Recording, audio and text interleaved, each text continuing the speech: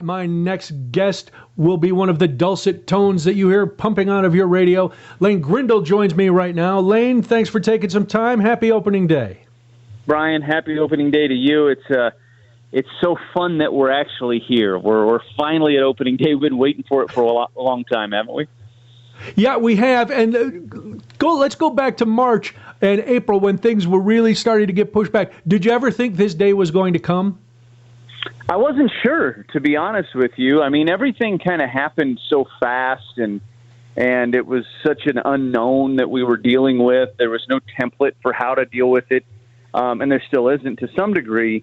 And so I really wasn't sure. I remember not having one thought in my mind that the season could get delayed until March 11th.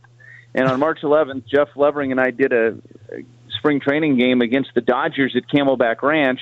And as I was driving to the ballpark, it struck me that, like, hey, they could end up putting a pause on this thing. Like, maybe we won't play the rest of spring training. And then by the time I sat down in my seat at the ballpark, some of the news in the NBA was starting to come out. Tom Hanks had been, come out with his COVID diagnosis. And then I was like, I don't think we are going to get through spring training at this point. I think this is going to get shut down. And of course, the next day, that's exactly what happened. And so that all happened so fast. And then you travel home and you're kind of playing this waiting game. And it was so hard to fathom what we were dealing with and when we would even play baseball. I just tried to be optimistic the entire time and hope that we would get to a place where we'd have baseball. And I'm so glad that's where we're at now. I think we all are. And all right, so Lane, you come home. They say the season is postponed. We don't know what's going on. Do you keep doing your prep, or be honest, did you just kick back and go, yeah, I'll look at things in a couple months if we start up again? I did a lot of fishing. I'm going to be honest with you. I really did. I got on the water a lot. I fished. I tried to follow the news of the day from a baseball perspective as much as I could. But no, I mean, there's not a lot to do in terms of prepping for the season. You've done most of that by the time you get to spring training and throughout the course of spring training. And so you're kind of sitting back hoping for some good news. That's really what you're doing as much as anything. There were other things that I was able to do for the club here and there, host some Zoom chats and do some player interviews and things of that nature. And those were fun. Those were days I looked forward to. Reaching out to fans and encouraging them to hang in there because we're going to get to baseball at some point. I really enjoyed that stuff because it felt like it kind of kept me connected with the fans and the team and the game in general. But there's only so much you could do during that downtime. So I did. I found water as much as I could, and I fished as much as I could. Very good. Lane Grindle is my guest. You'll hear him tonight as part of the Brewers game day coverage right here on WTMJ starting at 5:30.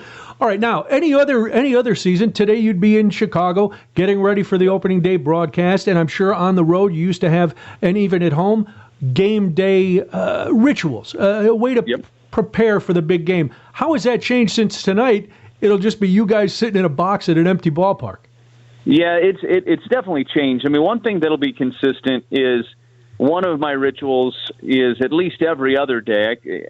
I'm 39, so my body won't let me do it every day, but I try to get up and get a run in and kind of get the blood flowing a little bit, get my lungs expanded and just break a little bit of a sweat. That's usually how I like to start my day. It gives me a little bit of energy, kind of clears my mind and gets me ready to go. And then from there, I might sit down and read a little bit about, what's going on with the opposition at that point. So I sit down, read a little bit about the Cubs. I can still do all that stuff, at home. Sure. It's just a little different because it's not, up Lakeshore in Chicago that I'm doing my run with, and I'm not sitting at a hotel room or in a hotel room.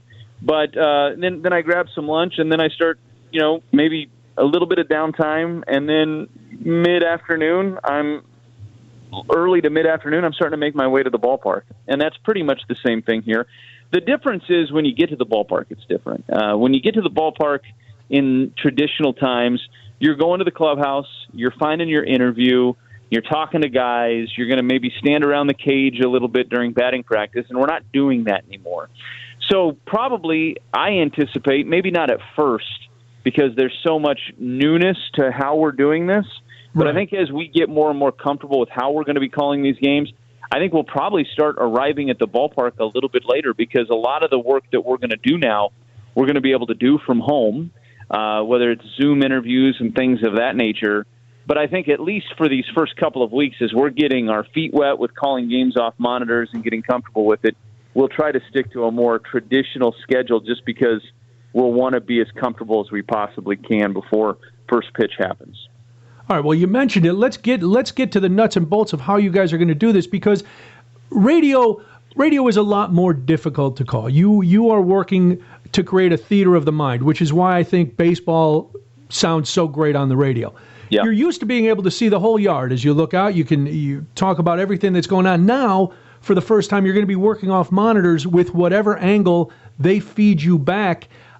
Is there a way to prepare for that? Have you been practicing at home? Like every kid, when they thought about being a sportscaster, was calling games off the television. Have you been doing that, or how are you making the adjustment to go from seeing everything to seeing a little box?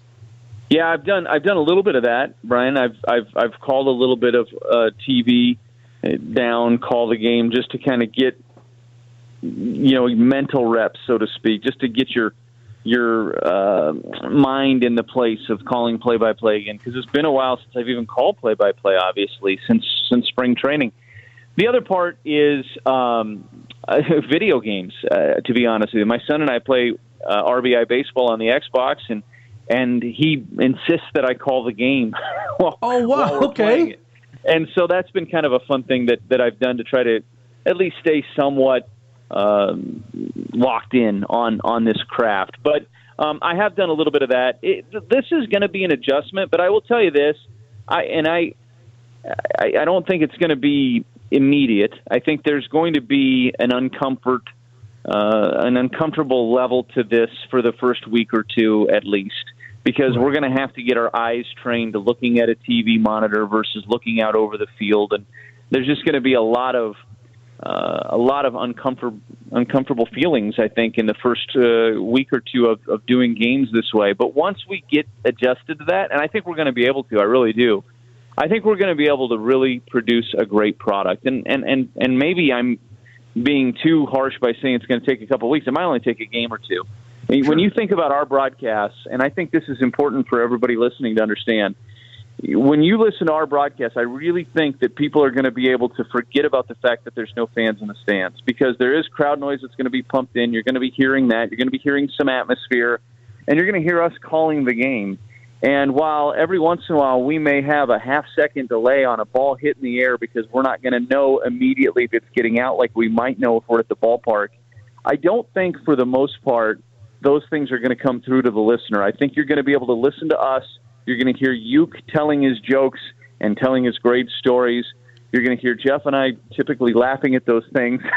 I think it's going to sound pretty normal to people on the radio. And I really believe that there's going to be a lot of people that are going to gravitate towards the radio call over the course of the next couple of months, because it's going to sound very similar to what they've heard in the past. Even though the way we're doing it is going to be different, I think once we make these adjustments, I think everybody's going to turn it on, and it's not going to sound that much different to them. That's my goal. That's my hope. I know that's probably the same for Uke and Jeff, and I think we're going to be able to deliver on that before it's all said and done.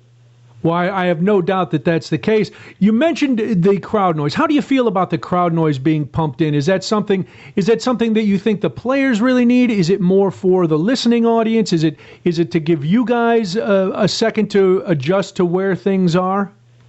I think it's all those things, to be honest with you. I was skeptical of it when they first started talking about it, but I've been in the ballpark over the last couple of weeks when it's been piped in, and I think it's a huge difference, and I think it's a very big positive thing for the atmosphere, but also for the play on the field. From the standpoint of the players, when they are trying to communicate on the field, there's a lot of things they're trying to communicate, maybe between shortstop and second base or shortstop and third base, that they don't want the batter to hear. Maybe it's something about what pitch is about to come, because the shortstop can see into the catcher and he can see, hey, off speed's coming, so he might give a little whistle to the third baseman, so he knows he can cheat maybe another step closer to the line. Well, if there's no crowd noise, the batter hears that, and now he knows he's not getting a fastball. That's a problem. So I think it's going to be easier with the crowd noise piped in, for the guys in the field to be able to communicate with one another. And I think that's clearly very important. I think from our standpoint, too, it will lift our voices a little bit. It'll give us a little bit more sense of urgency, a little bit more energy when we're calling the game versus falling into maybe sounding like we just poured a glass of wine and we're sitting back watching. I think you do want that edge, that makes sense, because if there's nobody there reacting, that is, it's just you guys sitting there. Yep. You're right. It could fall into that pattern of, oh, yeah, we're very laid back. Right, and I think you want to keep that edge. You want to be on the edge of your seat, and when a great play is made, you want to be just as excited as you would be when you're listening to the fans react to it in normal times. So I think it's going to provide all those things. I think it's going to be a very positive thing, and I'm glad that they're doing it. All right, before I let you go, Lane, what are you most excited about for the team this year, and what do you think the fans should be the most excited about, other than the fact that baseball is back starting tonight? I think they should be excited about the pitching. I've been really impressed with what I saw in summer camp. Now they got to do it in the regular season, of course, but I was blown away with how good Corbin Burns looked during summer camp. He looked really sharp. I'm excited to see him get the ball tomorrow. Brandon Woodruff looks like he's about to take that step into being an ace. I think Adrian Hauser is poised to have a really good year for the Brewers. So I really like this group. Eric Lauer, I think when he gets his arm filled all the way up, is going to be another really good piece. I think this has got a chance to be a nice rotation and a very under-the-radar rotation in the National League. I think we all know they have a great bullpen led by Josh Hader, but I think this rotation is going to surprise people before it's all said and done. All right, so we'll be watching the pitching. We'll be listening to the game tonight, starting at 5:30 right here on WTMJ. Lane, have a great call tonight. Good luck with all the adjustments. I know you guys are going to do a fantastic job, and I appreciate you taking a little time this afternoon. Hey, appreciate you having me, and we're excited to do it. We're just glad we're calling baseball. Yeah, I can imagine. All right, Lane, we'll talk to you soon, and we'll be listening to you tonight. Thanks again. You bet. Thank you.